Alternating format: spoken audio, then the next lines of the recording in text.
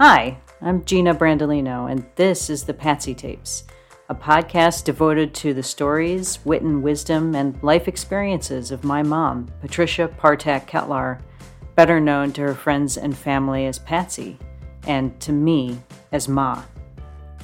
Patsy is interesting, hilarious, deep, occasionally spooky, and has a flair for the dramatic, and I should know I've spent my whole life listening to her. This episode is about Patsy's work as a hairstylist. That's one of the current terms for her longtime profession, but more often, growing up in the 1970s and 1980s, I heard her call herself and her coworkers hairdressers. So that's what I always say when I talk about my mom's profession. When my mom was in beauty school in the 1960s, the common way to refer to people in the business was as beauty operators, which sounds almost medical. And that's no accident. And actually, when I started doing hair, we had to wear white uniforms like a nurse. We had to wear white shoes. You know, they said that going to beauty school back then was to 1 year of nurses training because you learned a lot about the muscles and about the neck. My mom graduated from beauty school in 1965 when she was 16 years old. She did hair for 42 years, retiring when she was 58 because she had developed carpal tunnel and arthritis in both her wrists. She loved doing hair and her clients, and it was an emotional topic for her to talk about because of all the good memories she has. I'm going to stop crying. It's okay, you can cry. There's crying on this podcast. My mom's a crier. Always has been. I should also say I had the pleasure of recording the material for this episode in person while my mom was in town for a visit. Usually we have to make do with talking from a distance. But back to beauty operating. This episode focuses on the very first shop my mom worked in, and the one she worked in the longest. It was called Stelmar's, and in the 1960s, it was one of the two most elite salons in my hometown of Joliet, Illinois. It was owned by two women, Mary Chiotti and Stella Tonelli. That's why it's called Stelmar, Mary and Stella. My mom's sister Sylvia, who's 18 months older than she is, worked for Stella and Mary first and helped my mom get her job. I went in for an interview and had to do Mary's hair, and they hired me. And you had to do Mary's hair? Yes. Wow. Well, Mary was super intimidating to me as a kid. She was one of the first women I met who wore business suits and was really formal in her demeanor in a way that I wasn't used to as a working class kid. This is a very interesting story because my sister bought a mannequin, the same color hair as Mary's, and she had me do it like 17 times so I would know exactly how to do Mary's hair. Okay, so... And a pagette. It was called a pagette in 1960. A pagette? Mm-hmm. What's a pagette? A pagette would be when you back home the hair and you put a side bang and then you put clips above your ear and kind of made like a swirl around their chin. So at just 16 years old, Patsy landed a great job and started leading basically a double life. High school student by day, beauty operator by night. In the morning, I would get on the bus at 5:45 in front of the tavern. My mom grew up in the house behind the tavern her parents owned and operated. You can learn more about this in episode 1. I take a bus downtown, change buses, get on another bus, and go to St. Francis Academy with my white uniform. For high school. I wore my uniform to high school. I brought my white uniform in my beauty case. I had like school books in a beauty case. So then the bus would drop me off at Stelmar's. After school. And I would work, and then my father would pick me up. So, changed like 2 uniforms in a day, and it was quite fun. Fun, but also formative. It turns out being able to manage multiple situations simultaneously was a big part of my mom's professional life. Because Mary always taught us the way to make money is not to do one person an hour. You do 4 at a time. You have help here. We have shampoo girls. You can have an assistant if you want. So I had a perm going. I had a highlighting. I was doing a haircut and someone was under the dryer. So why do you think they don't do that anymore? I don't know. Because I'm shocked when I go to the salon and Mary, who does my hair. That's not Mary, my mom's boss from years ago. It's actually her current hairstylist. usually has one client going. Yeah. And then she goes in the back room.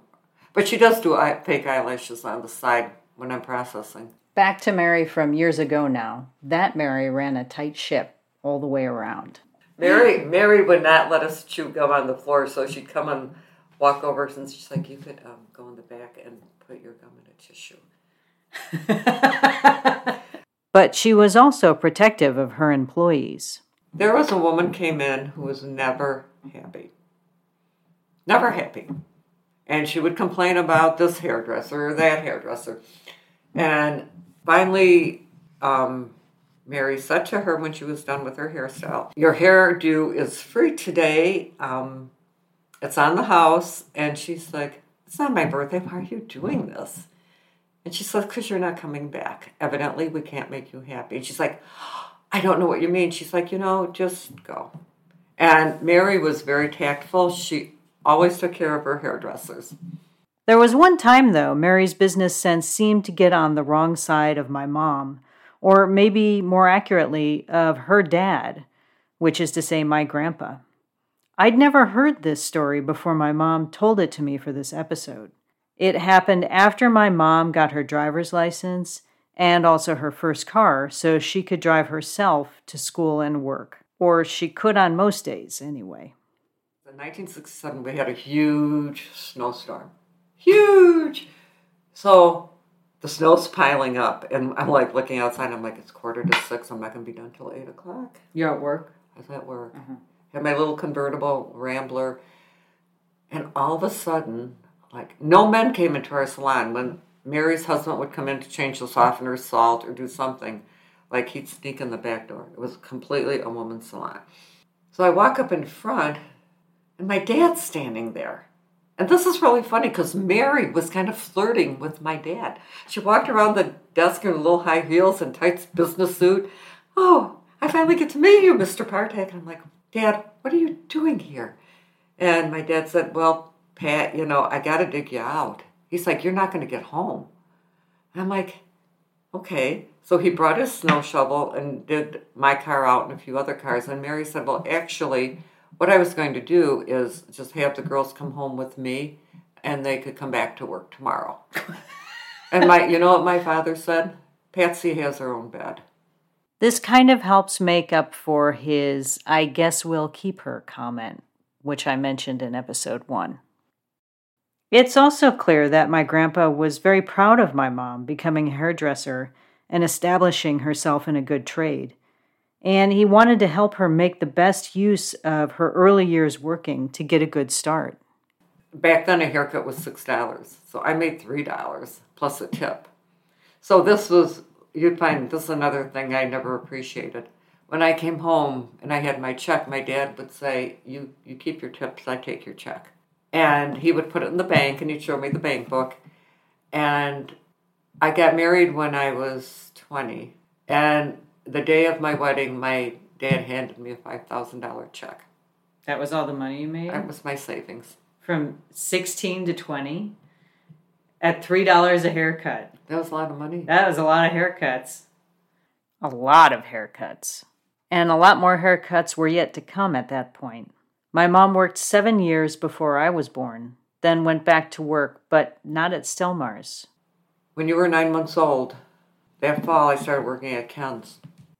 Ken's was another elite hair salon in the next town over, Rockdale. I went back to Stelmar's, and Stella and Mary, that would be right, Stella and Mary said they didn't have room for me, but they would gladly hire me back. They did not have room for another hairdresser. So then I worked at Ken's and I got pregnant with Amy. Amy's my sister. She's 5 years younger than me. She was born in 1977. And then after I had Amy, I went back to Stelmar's. Because they had room for you. Did they call you or did you call them? I called them. And it was so funny because your dad was working afternoons. We had it all figured out. My dad, who's called Sam, worked for Caterpillar Tractor in the factory. And she wanted me to start on Thanksgiving. Thanksgiving of 1979, because Amy was 2 when I went back to work. Who the was getting their hair done on Thanksgiving?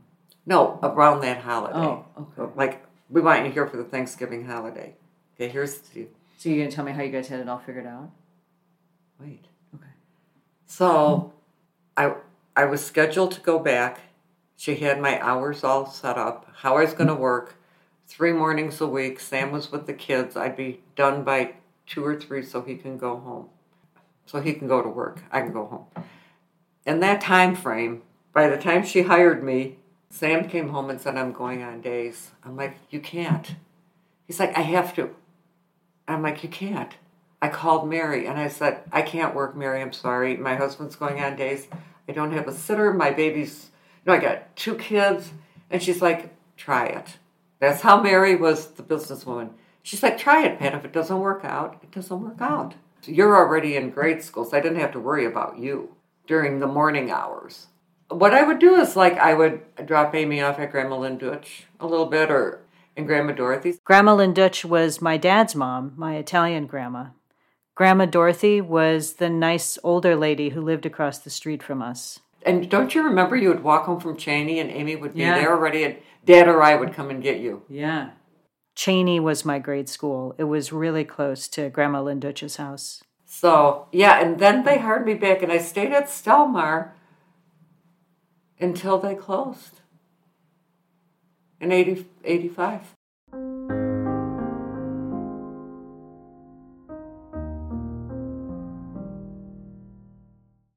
My mom went on to work in a couple more shops, but Stelmar's has a special place in her heart and the hearts of my sister and me. And even though my folks are divorced now, even my dad, because Stelmar's was a big part of all of our lives, and it was the way my mom helped support us. And also, she loved it there. And you know what? I was so privileged. Like, I did lawyers' wives, I did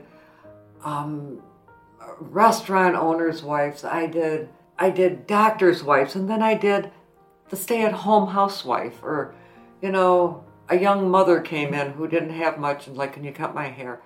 And it was just like neat.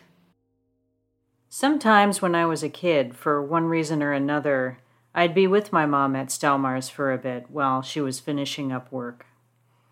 I'd get to sit in one of the vacant hair dryers, and I'd be very quiet and try to keep out of Mary's way.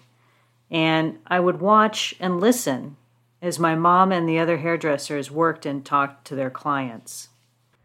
I remember admiring them. They were good at what they did, and they obviously loved it.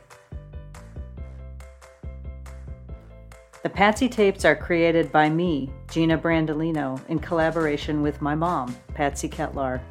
Music for this episode includes About That Oldie by Vibe Tracks and Summit by Johnny Easton. Thanks to my podcasting guru, Pam Lack of San Diego State University, and thanks to you for listening.